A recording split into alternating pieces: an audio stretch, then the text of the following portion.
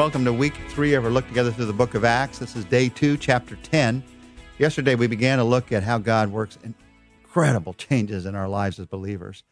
We looked at Saul, who becomes Paul, and how God began him in a new direction on that Damascus road. This week we're going to look at Peter and how, even though he's known Jesus for some time now, there's still some miraculous changes that are going to come about in his life. And this change starts on a rooftop for him, a place where he is praying. It's a reminder of the fact that salvation does not finish our change. It's not as if I get saved, I come to know Jesus, and then I just live that way the rest of my life. No, the rest of my life, he is continuing to challenge change in our lives. Major areas of change in the lives of believers are the change of opinion. He helps you to see things differently. Or the change of character. He helps you to become a different person. And there is also the change of agenda. He causes you to have different plans. And it is more than any other, this last change that Peter faces in Acts chapter 10. What he thought God was going to do wasn't at all what God had in mind. And you see dramatic change in this chapter. In fact, you see dramatic change in two people's lives. You see dramatic change in the life of a Gentile, a man who did not grow up as a Jew, did not have a Jewish heritage, a Gentile by the name of Cornelius. And you see dramatic change in the life of Peter. And as you see their lives changing, you get an idea of how God changes us. How does God work dramatic change in the life of his people? Throughout Scripture, both Old Testament and New, there are 3 simple ingredients that you see again and again and again that we're going to see in this chapter. You see vision plus opportunity plus obedience. That equals change. When you have vision, and then you have opportunity, and then you have obedience, then you have change. It starts with vision. I want you to see with me the vision that happened both in Cornelius' life and in Peter's life, and how God matches them up. First, the vision of Cornelius in Acts chapter 10, verses 1 to 5. At Caesarea, there was a man named Cornelius, a centurion in what was known as the Italian regiment. He and all his family were devout and God-fearing. He gave generously to those in need and prayed to God regularly. One day at about 3 p.m, he had a vision. He distinctly saw an angel of God who came to him and said, "Cornelius." Cornelius stared at him in fear. "What is it, Lord?" he asked. The angel answered, "Your prayers and gifts to the poor have come up as a memorial offering before God. Now, send men to Joppa and bring back a man named Simon who is called Peter."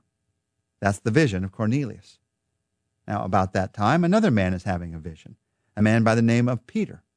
The following day, just in the right timing, here's what happens, beginning in verse 9 down through verse 16. About noon the following day, as they were on their journey and approaching the city, the men whom Cornelius had sent to meet Peter, Peter went up on the roof to pray. He became hungry and wanted something to eat, and while the meal was being prepared, he fell into a trance.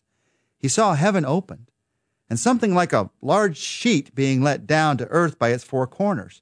It contained all kinds of 4-footed animals, as well as reptiles of the earth and birds of the air. Then a voice told him, "Get up, Peter, kill and eat."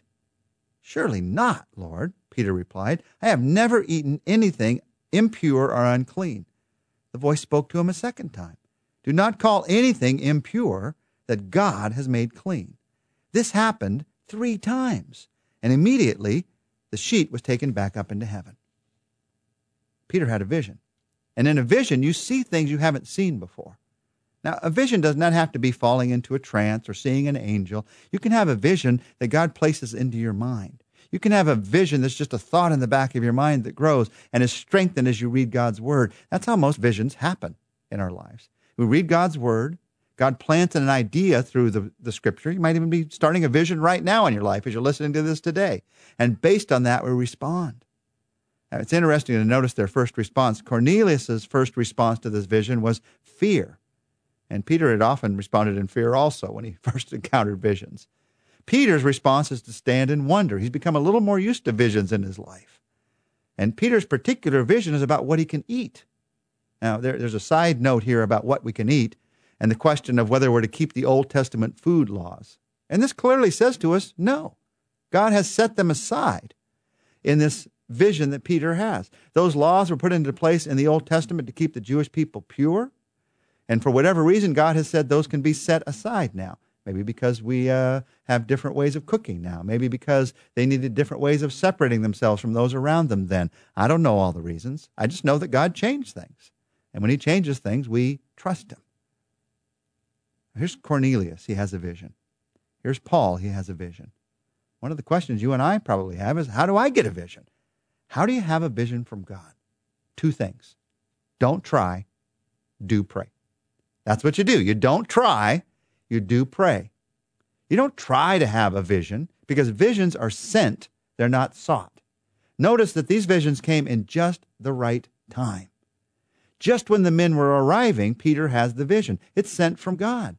It wasn't a matter of him trying hard enough to have a vision. It was a matter of him being available to hear. So you don't try to have a vision, you do pray.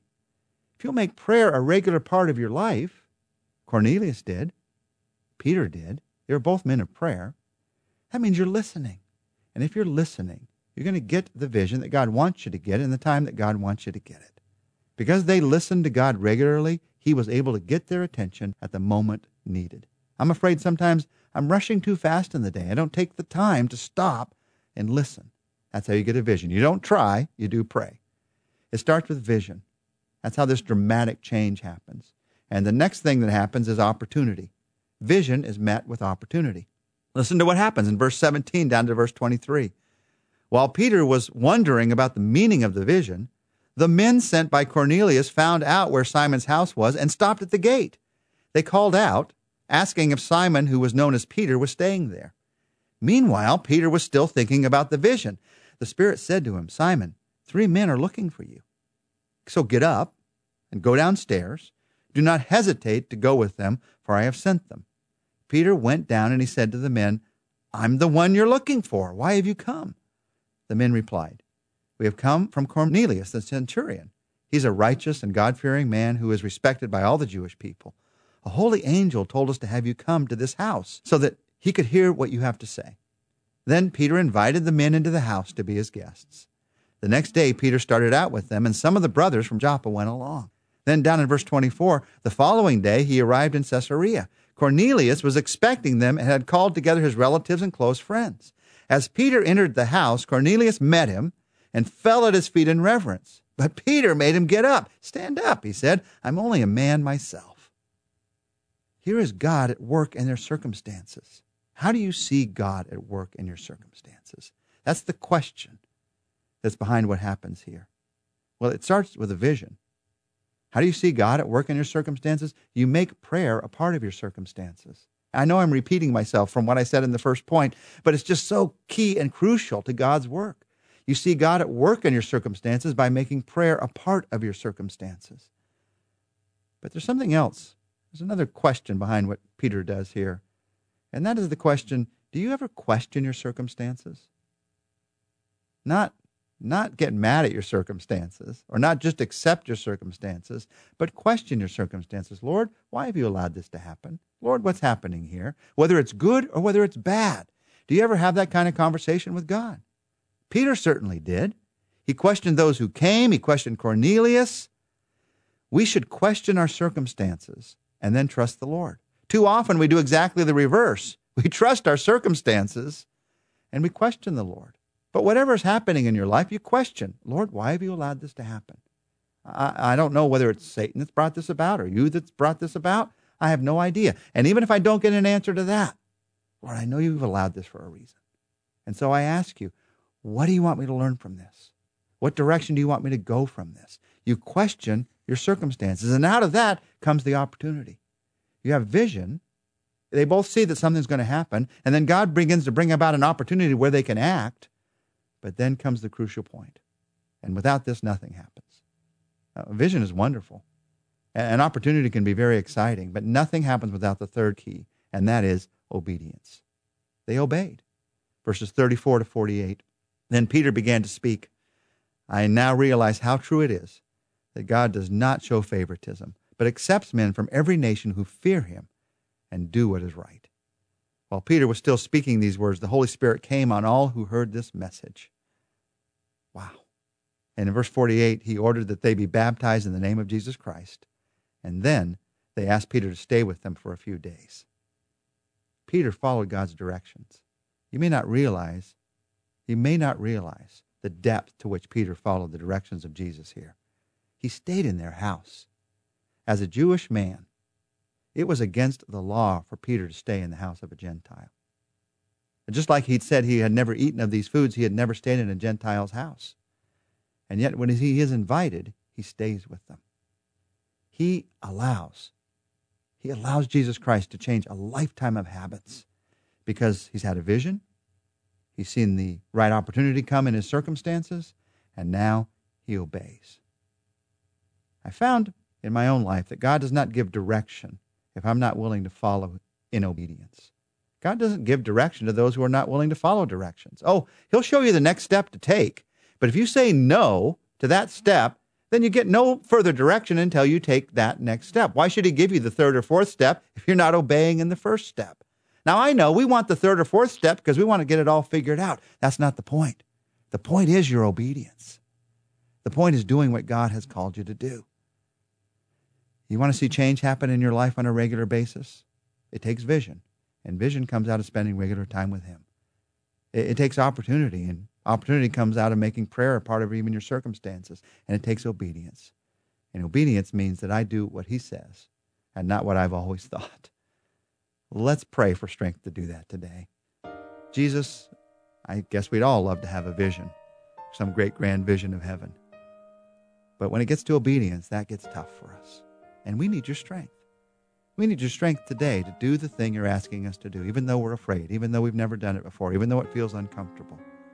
Whether it involves a relationship or a step of integrity, whether it involves a new way of spending time with you, whether it involves letting go of some habit in our lives or picking up some new habit in our lives. Jesus, give us strength today to obey just the next step. And then help us as we take that step to know that you'll be with us. In your name we pray. Amen. Tomorrow we're going to continue to see together how the life of Christ gets revealed in us in the Church of Jesus Christ.